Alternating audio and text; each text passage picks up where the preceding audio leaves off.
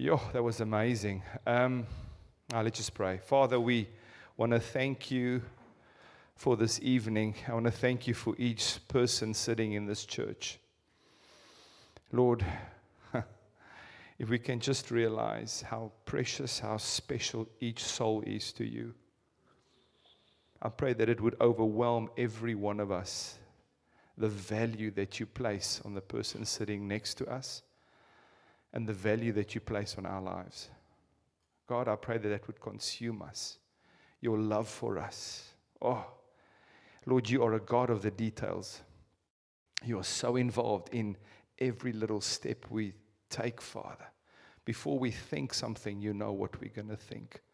Before we ask something, you know what we're going to ask. You embrace and you surround us. Yes, God, for your love. Your love is so amazing, so beautiful. This is such a beautiful, holy moment in this church, God. Your presence is thick in the air. We thank you for your presence. Just would you intensify it even, God? We worship you. We give you this message, God. Your will be done. Your kingdom come. It's not about me. It's about you and your kingdom established in every heart, including mine, in this church. Your ways, your will, your control, your leadership, your kingship, your saviorness, your lovingness, your fatherhood, your older brotherhood. Lord, you are so many things to us. Pray the reality of who you are would consume those of us that do not taste it yet. Pray that we would dip in and taste, not only taste, but that we would be overwhelmed with your goodness. In Jesus' name, amen. So, the title of the message is called Why Our Faith Fails. So, the reason why I felt to preach on this is because I've noticed my own faith weakening, and I've noticed faith around me weakening. I've seen stubborn faith kind of dissipate and kind of weaken in the body of Christ. And you might be the exception to that, and then great. But my experience has been people around me just accept a bad situation, submit to it, and try to carry on without that changing at all, and not saying, but I'm going to trust God. I'm not going to let this thing overwhelm me. I'm going to believe for the impossible. And so this is, and I thought, but it doesn't help. I challenge you and I encourage you to have this faith. And I tell you, which is fantastic, tell you amazing stories of people that I know what happened in their lives, in my life, to build up my own faith and build up your own faith. Unless we go, look, but what robs us of faith? What hinders God from acting on our faith and responding to what we believe Him for? So this is why we've titled the message, Why Our Faith Fails. So a friend of mine was part of a church group, a rather large church group, and he discovered things of the leadership of this church group that really disappointed him, and he felt, I cannot follow this leadership anymore because they are not who they say they are. They're actually false. In many ways, they are not representing God, and they're not following God. So I can no longer follow them. And he was a few years one of the leaders of this church group. And so at one stage, he clearly heard the Lord say, you need to move out. But not now. Wait. He got scripture that said, wait. But he had nowhere else to go. He had no other ministry calling. He had no job to provide for his family. He had nothing. And he just held on to God. And he carried on as a leader in this church by a lack of a word, like a mechanical robot, just stepping ahead, seeing people, ministering. But he'd lost trust and he'd lost passion, but he was just walking forward automatically like a robot. And but he didn't know where he was going to go to, and he just trusted God. But he failed in his trust. And in one instance, he shared with me, his daughter came into his room one morning, and she said to him, and she was then, I think, 14, 15, 16, and she said, Daddy, I had a dream about you. She said to her father, I had a dream about you. God says, why are you so fearful? Why aren't you trusting me? And this father was totally shocked back, and he said, oh my goodness. And he said, no. And he started to cover up. And he was saying, no, I'm not worried, my child. I'm trusting God. But he was actually lying because he wasn't trusting God. He was doubting God, big time. He'd lost trust in the God of the impossible. And then 2 mornings later, she came back to his room and she said, Dad, God says you were lying the other day. And she said to her father, you were lying. And God says, you're not trusting him. And it ended up that another ministry opportunity came his way. And somebody phoned him out of the blue, phoned their family out of the blue, and said, can we meet with you? And then after that meeting, they said, we'd love to have you join us. But this gentleman really struggled with his faith because he was going through a very trying and a very testing situation. Who of you have gone through situations like that? Who are you? Thank you. Right, put out your hands. Who are you presently are going through a situation like that? Less. Well, that's good to hear. Good to see. All right, let's kick off with this scripture. Luke 18, 1-8. One day, Jesus, it's the New Living Translation, one day Jesus told his disciples a story to show that they should always pray and, read that with me, never give up. Let's say that one more time. Pray and you're not saying it with conviction. Pray and pray and jy moet dit ook sê, Ulrich. Pray and are you hearing what you're saying? Hello? Never means, or sometimes. Talk to me. Never means never. Imagine Noah building a boat. It had never rained until then. Everybody's laughing at him. How many years did he build it? 100 years? Building this massive structure. Didn't know what's going to happen. And he just never gave up. And we can have so many stories in the Bible of men and women never giving up. There was a judge in a certain city, he said, who neither feared God nor cared about people. A widow of that city came to him repeatedly saying, give me justice in this dispute with my enemy. The judge ignored her for a while, but finally he said to himself, I don't fear God or care about people. But this woman is driving me crazy. I'm going to see that she gets justice because she is wearing me out with her constant requests. Then the Lord said, so God wants you to what with him? God wants you to do what with him with your constant requests? Nah, come on. God wants you to?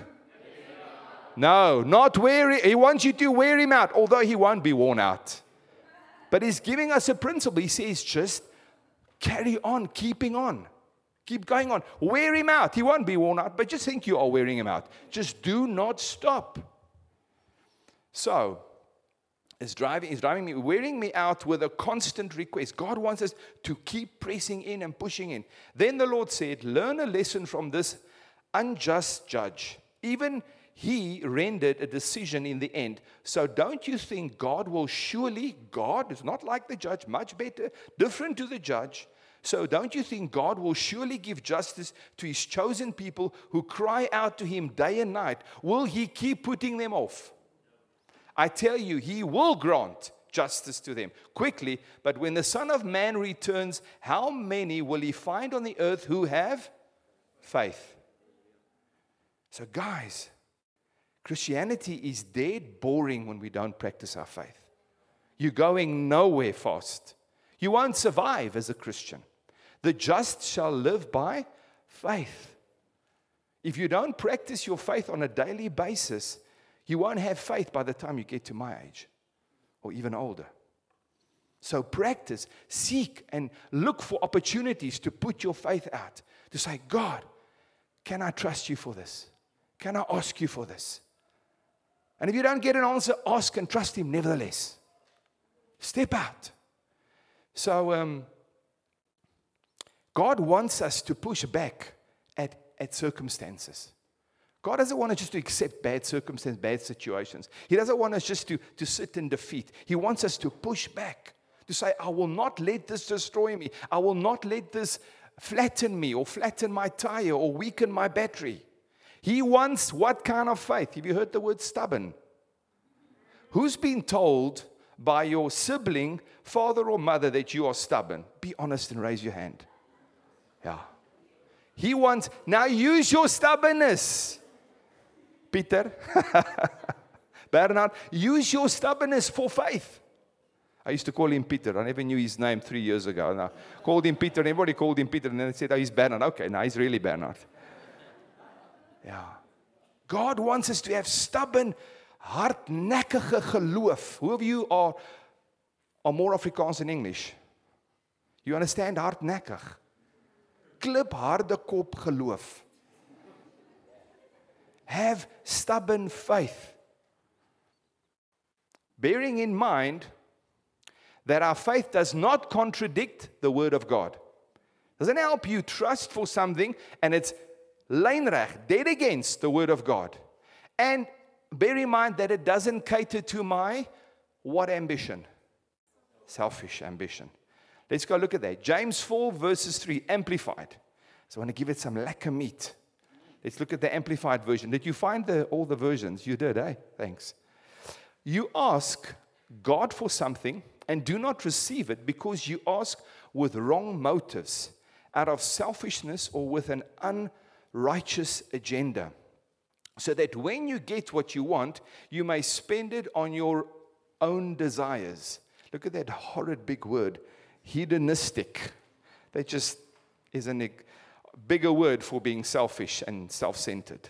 On your own hedonistic desires. So now to balance the selfishness not being a motive to have faith in God. So I'm trusting Him for something, but not for my own self-ambition. It's not contradicting the Word. To balance this out, you know that God wants to spoil you. Who thinks God just wants to give you enough? Do you believe that God only wants to give you just enough? Or does He want to give you too much? Is He teaching prosperity? No, I'm not. It's biblical. I'll show you. Do you believe that God wants to give you more than enough if it meets His conditions? Wat sê jy, Ulrich? Yes. He's a God of spoiling. As long as we do it His way, not our way. All right, so God wants to spoil us. He's our Father. If you think of the wedding feast and the wine that God made, He made a much better wine than was originally given to the people. Do you think that was a spoil? He could have just made normal wine. But He made too much more. There was ample wine. He filled up all the vats. He didn't fill them halfway. He quadrupled the amount of wine, and He made it the best one they've ever had in their lives. So He spoiled them. He didn't just say, oh, no, I'm not going to spoil you. But let's go look at the reason why He spoiled them. Because there's always a reason. Yes, you get the fringe benefit of the spoil, but you are not the main reason for the spoil. Let's go look. John 2 verses 11. This miraculous sign at Cana in Galilee was the first time Jesus revealed His glory. And His disciples believed in Him. So do you think God wants to spoil you just so that you can be spoiled? He's spoiling you so that others can see you are being spoiled en dat hulle jaloers kan raak. They get jealous and be drawn not to you because you can't save them, but they get drawn to who through you? Jesus, the Savior, the healer, the Redeemer. And His disciples believed Him. First time Jesus revealed His glory. God wants to use us to reveal His. Oh, nee. What's going on? Is it the heat? It must be the heat. It's bietjie warm, yeah. I'll excuse you. Let's do it one more time. God wants to reveal what through you? Glory. Hey, that's it. Lekker. All right. Let's go look at Psalm 67, which further pushes this principle. May God be merciful and bless us. May his face shine with favor on us. So David's praying here, may you be merciful and bless us. What kind of blessing? In every way. They really wanted wealth, these guys, and they wanted property, and they wanted wives, and they wanted cows and cattle. Okay, we are in a new covenant, I know that, but still God made lots of wine. He wants to spoil us. May God be merciful and bless us. May his face smile with favor on us. It says, may your ways be known. Other translations say, so that your ways may be known throughout the earth. God wants to bless us, wants to use us, wants to supply us so that we might be a draw card for the world to meet Jesus. So that your ways may be known throughout the earth, your saving power. God wants to save only us in this church, eh? God's will, the will of God is that all men might be saved. And we are instruments in his hands, ambassadors. We are to be used by God so that the whole world might see your saving power. May the nations praise you. So the psalmist, I think it's David, is he talking about, is he focusing on the blessing of God upon me? What's his focus? Come on. So the world can come to Christ. Healings, miracles, signs and wonders, financial breakthroughs is to bring people to him. He will bless you so that he can use you. May the nations praise you, O God. So the focus of this psalm is not, oh, bless me. I want to be this prosperity. No. It's prosper me so that others. But I must have the right heart's attitude with regards to that prosperity. Yes, may all the nations praise you. Let the whole world sing for joy. It goes from praise to joy because you govern the nations with justice and guide the people of the whole world. May the nations praise you, God. Yes, may all the nations praise you. Then the earth will yield its harvest. The earth will even bear more fruit. There will be more blessings as people worship God, submit to him, serve him. There will be even more provision, more blessing. Yes, God will bless us and people. So is it about us only or us primarily? No. Yes, God will bless us and people all over the world will fear him. It's about spreading the gospel. Psalm 81.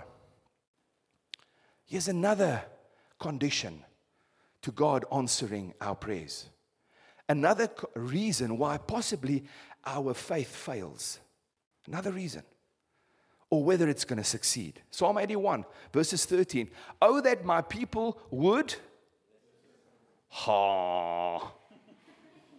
How many of you have been accused? I know it's unjust and it's these parents of ours.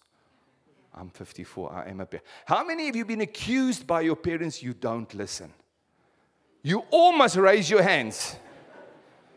Yeah, even the older guys. No, come on, be honest. How many of you have been told you don't listen? Including myself. Not all the hands are raised. Oh, that my people would listen to me. Oh, that Israel would. Another condition. Follow me.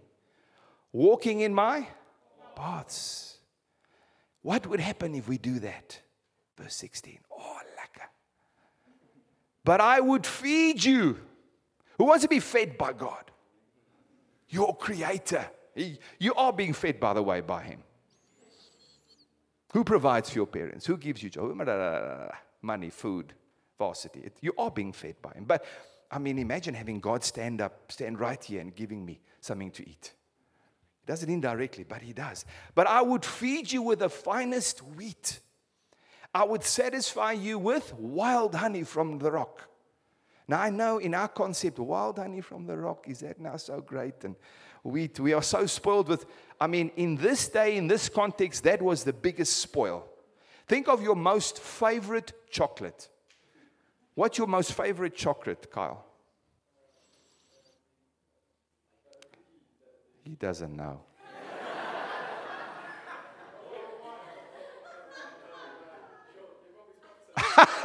We love you. What's your favorite chocolate? Chocolate Oreo combined. Ladies, I know you have the answer instantly. What's your favorite chocolate, Zia? Lindt. That somebody helped you. All right. I would satisfy. So it's in our term, I would feed you with the finest freshly baked bread with butter and cheese and whatever you like on bread. And I would satisfy you with the best Lindt chocolate in our terms.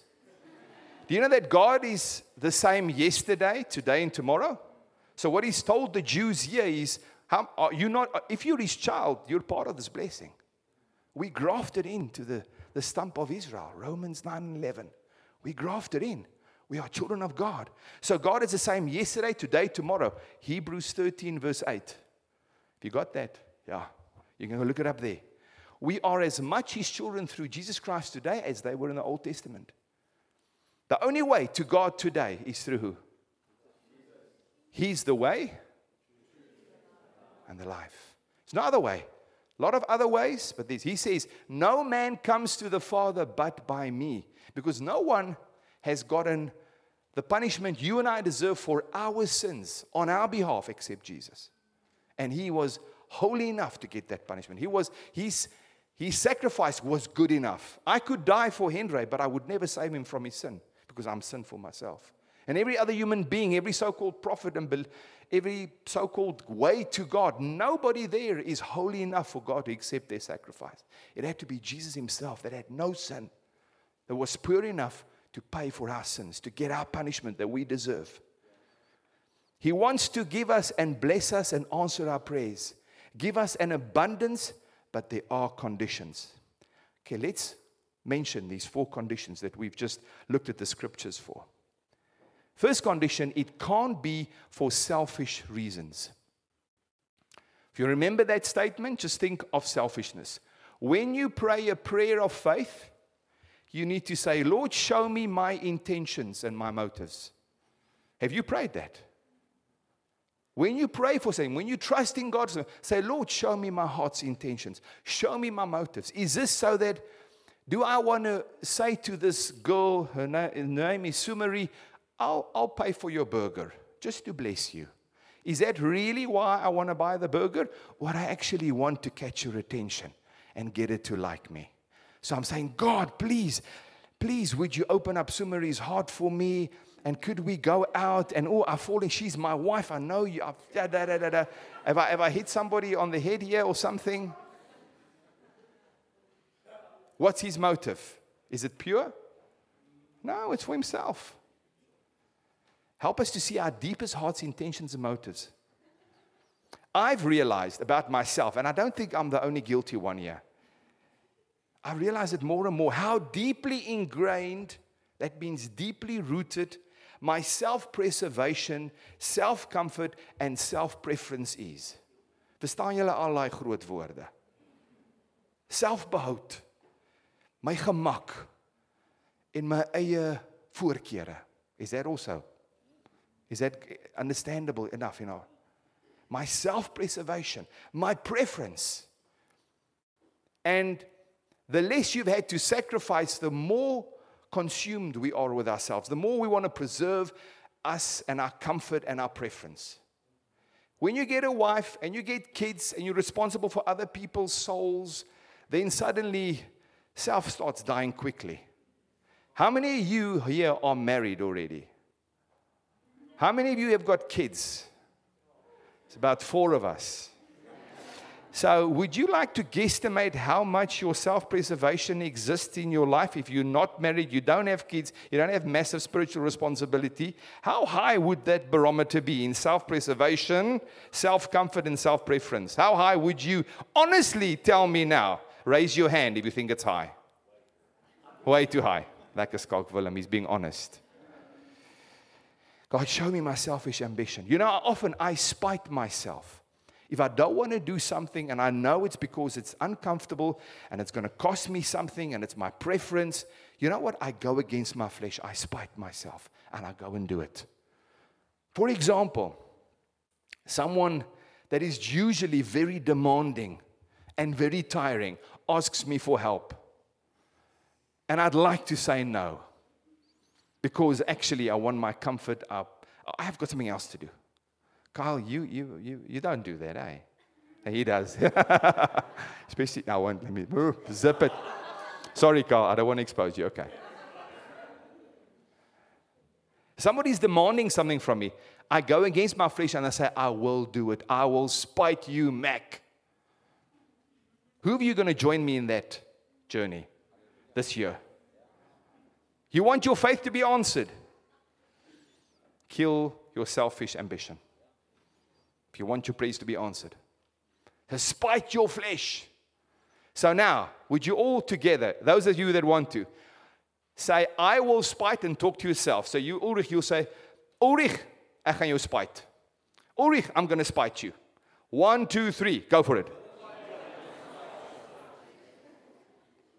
Another example is helping someone that usually just uses me. And I know he's using me, or she's using me.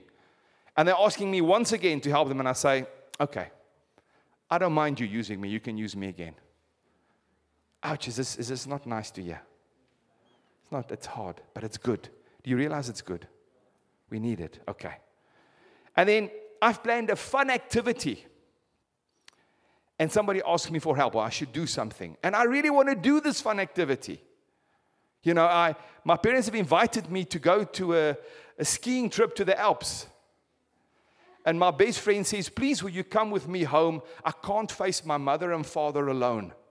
They are unsaved and they shout and scream the whole holiday. I need some support. Can you come with me? Ouch. Skiing trip, Switzerland. A home with brokenness. Now it's getting tough. Ne Yakumi? Now you say, God, you first, me second. We are in the age of advertisements. Every product underneath the sun is being thrown at us. I got a call this morning, 7:30, from some other company trying to flog something. I was so upset. Sunday morning, 7:30. Just put it off. So an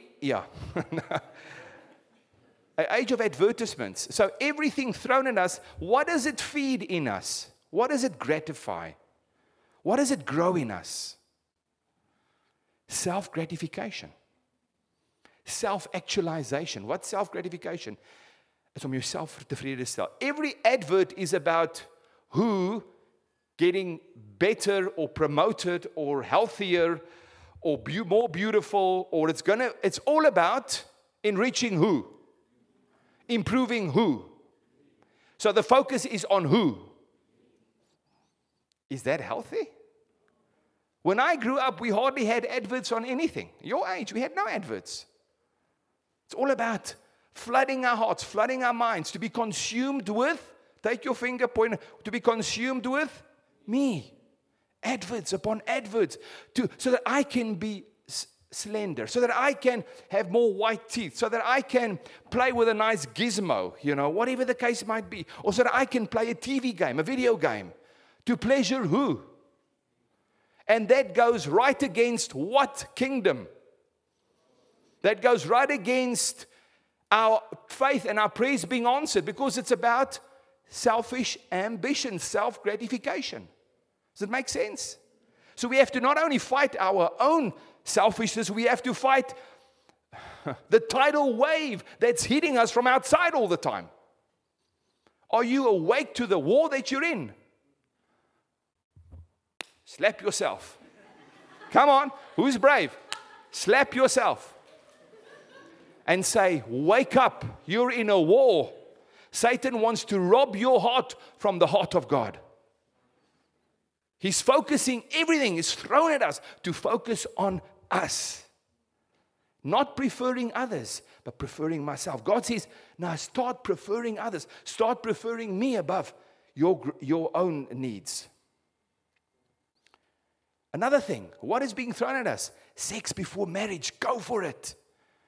Fornication, go for it. We wonder, we ponder, and then we step in. And it's hurt upon hurt, disappointment upon disappointment. I can't go into the ramifications of not doing sex within a marriage and the health and the beauty of that compared to sex out of marriage. And pornography, all of that's included in that. Not considering the destruction. Second point. So the first point is selfish ambition will hinder our faith from being answered, our prayers from being answered? What weakens faith? Next one is, this is quite I'm going to summarize it. I should have put this in another way, but let me read it. We ask without having glory and wanting others to believe in Him as our goal. So we ask without wanting to glorify Him. We ask without pursuing in our mind, Lord, help us in this area so that so-and-so, even see the people, would believe in you and you would get the glory. Just the summary is His glory. First one is selfish ambition. This one is we ask without having His glory in our hearts and our minds. Whenever we ask, Lord, how would this impact others to give Jesus as Savior in that person's heart a serious thought?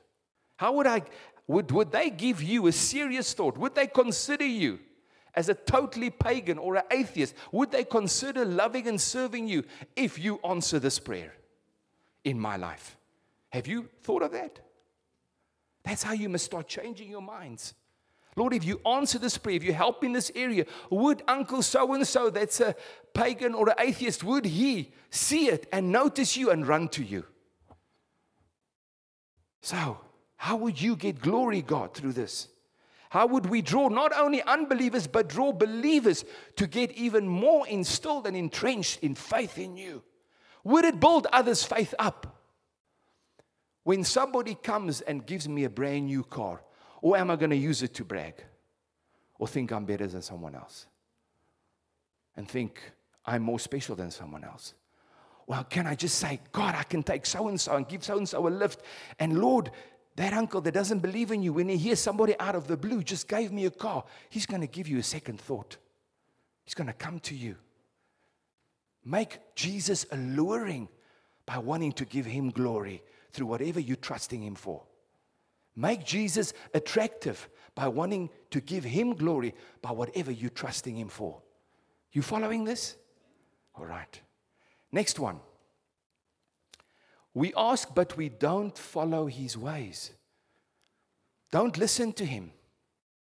As Psalm 81 says, if you would only listen to me, we looked at it just previously, then I would give you wild honey. I would give you the finest wheat. I would bless you, but only if you would listen and follow me. So what are some of the ways God asks us to follow Him? Do we pursue? This is one of the ways, so that our faith doesn't weaken. If we follow Him, our faith will stand strong and He'll answer our prayers.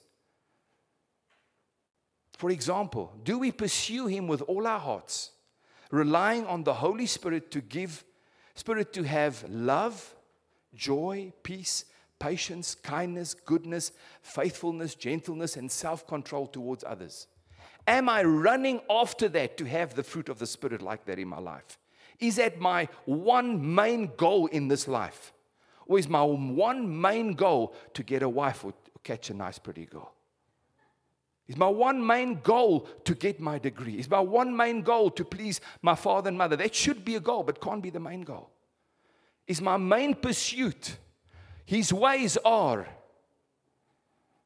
to have love, joy, peace, patience, kindness, goodness, faithfulness, gentleness, self-control towards others. That is doing what He wants us to do, relying on the Spirit so that we can have the fruit of the Spirit. Another one is, if we listen to Him, then we start loving the Lord with all our hearts, minds, and strength, asking Him to show us His love and loving our neighbor as we love ourselves. That's listening to Him. Not knowing it and say, okay, God, I'll never reach it, so I'm not going to bother with it. No. God, if you help me, I can love you with all my heart. I want to pursue it with my whole mind. He doesn't ask us to achieve it. He just says, start running in that direction. He knows we're imperfect. He knows we'll struggle. He knows we stand and fall. As long as we don't give up pursuing to love Him as He wants us to love Him. But we cannot love Him unless we know how much He loves us. So you need to pursue to find out how much He loves you too. It's much easier to love someone when you know they love you, especially when you can't see them. You just know they're there. You feel their presence in your heart. You can't touch them, but pursue to find out how much He loves you so that you can love Him with all your heart.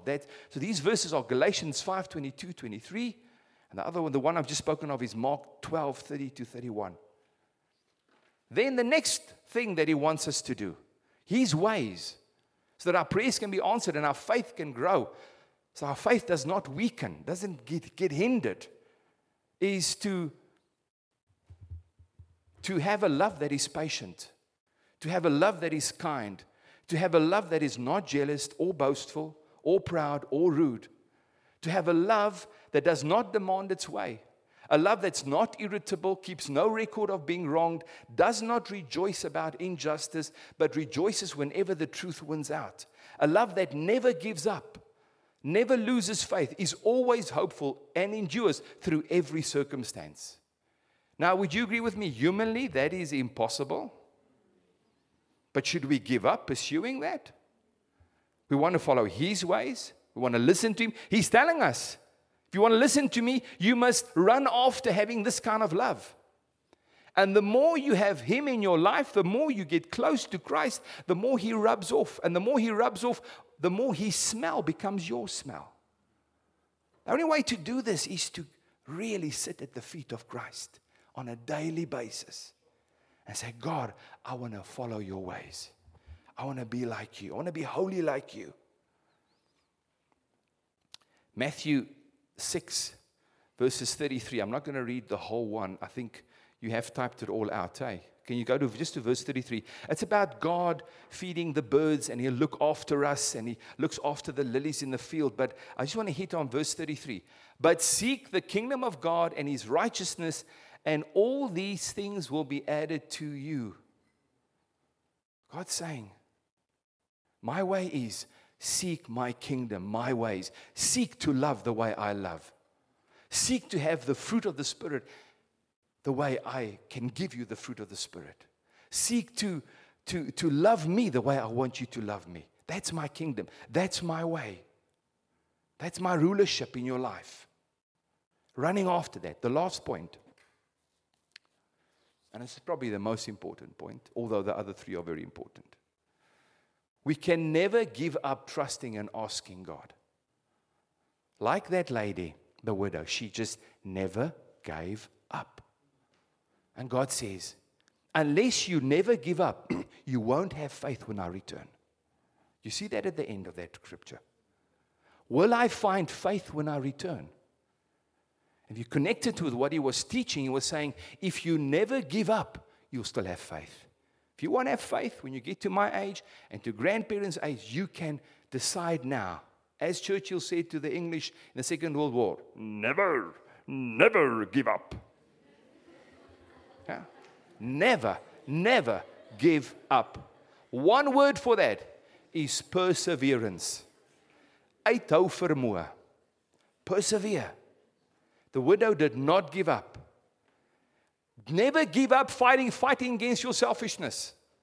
Never give up fighting against your selfish ambition. Never give up with your impatience. Who here struggles with impatience sometimes? Most of us. The fruit of the Spirit is patience. So never give up saying, God, I want so much of your Spirit that I change from impatience to patience. And you know how God helps us to become more patient? He sends us more situations that will challenge us to be impatient. Have you noticed that? You'll be irritated. The more you ask for something, the more God's going to challenge in that area so that you rely on Him in that situation. So you can run to Him in that situation. Don't give up on yourself. Never give up in winning your weaknesses. Yes, you will fall. God's not interested in the dirt on your trousers with your fall. He's interested in you standing up, brushing it off, repenting, and starting over again. You know how many times I had to start over in some sins in my life until I got victory? Uncountable. But I've got victory. I would not give up. Because if I give up, then I've lost faith in God. I've lost faith that God can change me. And He does. My children and my wife could probably testify to that. I'm not there yet, but I have improved. They tell me that. Nah. Yes, they all do that. Nobody does that. You can go look. All right. He wants us to grow from strength to strength If sin, repent, stand up, carry on. Ask others to give you input. That helps you to get rid of some blind spots. Be open. Say, yes, I thank you. I never saw that, but I'm going to pray about it. And because I respect you, I know it's something I need to work on. I know I can be selfish in this area. I know I can be impatient in this area. Ask others to give you input. Show out your blind spots. We will keep failing, but failing cannot determine our future. Never giving up will determine our future. Perseverance determines our future. God is a God of the impossible, and He can forgive you many times. But don't repent so that you can think, the next time I'm going to do it, I'm going to repent again. You follow that? Don't repent thinking, the next time I'm going to fall again, I'm going to repent. No. Repent and turn away and say, God, I'm not going to do this again. And if you fall again, there's grace again. Repeated grace. As long as you say, God, as far as I can with you and what I know about you, I'm going to not fall again. And then you press on. You turn away. But there's grace over and over if you do fall again. Your heart must be, I will overcome my selfishness. I will overcome whatever I'm struggling with. You can't do this without really knowing how much He loves you. God says, we love Him because He loved us first. 1 John 4, 1 John 5. We love Him because He loved us first. Want to obey Him. We give up trusting because we don't realize how deep our selfishness lies and how terribly self-deceived we are, and that is why our prayers are not answered. We can't give up trusting, guys. If you give up trusting, then you say selfishness is going to be me from the rest of my life. No, selfishness is not going to be you. God wants to use you. He wants you to overcome. I must overcome my selfishness, my self-deceit. I must overcome.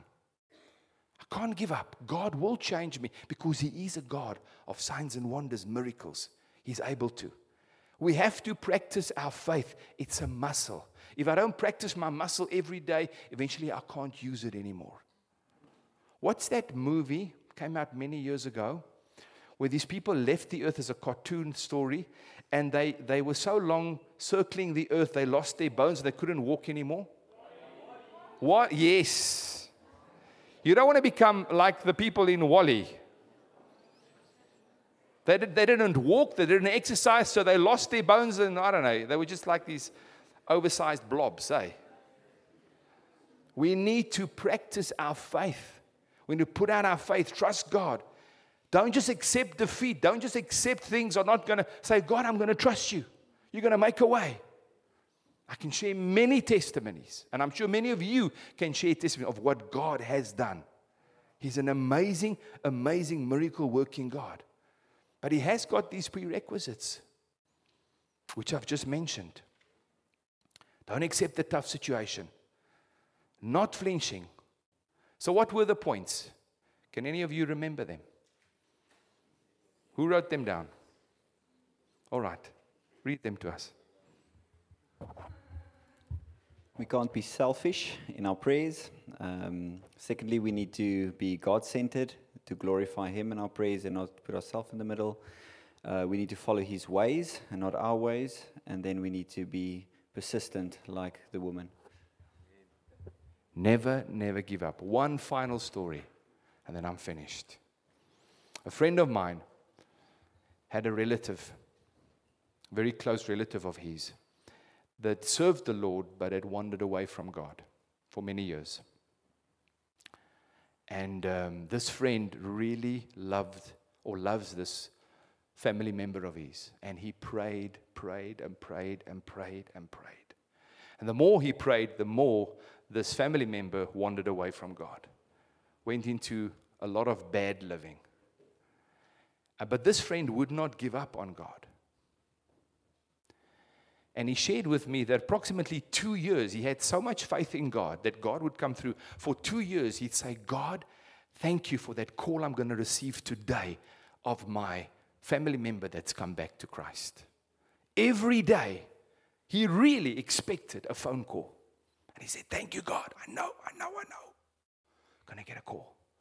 It didn't happen for 2 years. Did he give up? No. He stopped expecting every day, but he said, in your day, God, it's going to happen. But I know you're going to bring my family member back to you. And the Lord did. God wants to answer your prayers. Amen. Now, who of you, close your eyes, everyone, please. Who of you have never surrendered to this God, this Jesus, that answers prayers? That's amazing, life-changing God, takes away fear, gives us peace. Who of you have never said, I give you all, Jesus. I believe that you took my punishment for my sin on the cross. You took my hiding. And you say, today, I want to give you all, Jesus. Raise your hand right now. Nobody's looking. Yes, we see those hands. There's more here. Raise your hands higher, please. Nobody's looking. We need to see it.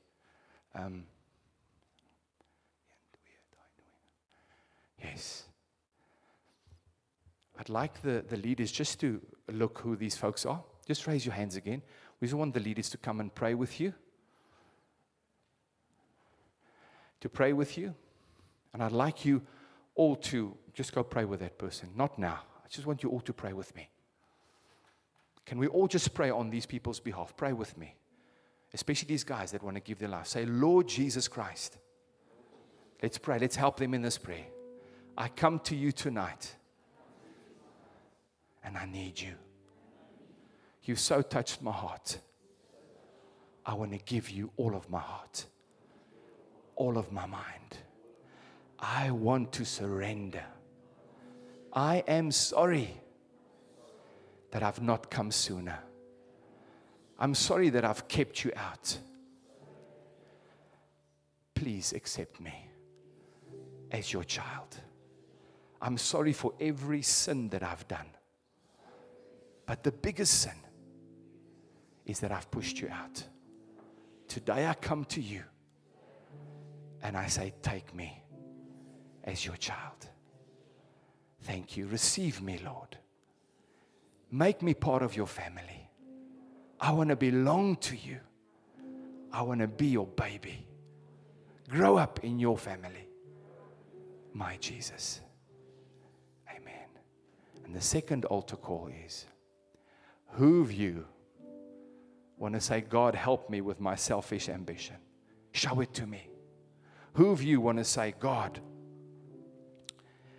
I just want to be a person that never gives up? Who of you says that, God, I want to do it your way?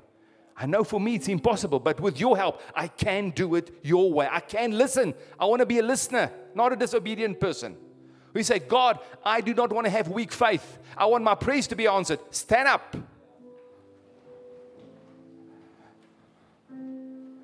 I'm going to ask Henry to lead us in a prayer. We say, God, here on out, I'm going to put my faith out. Here on out, I'm going to trust you for the impossible by doing it your way.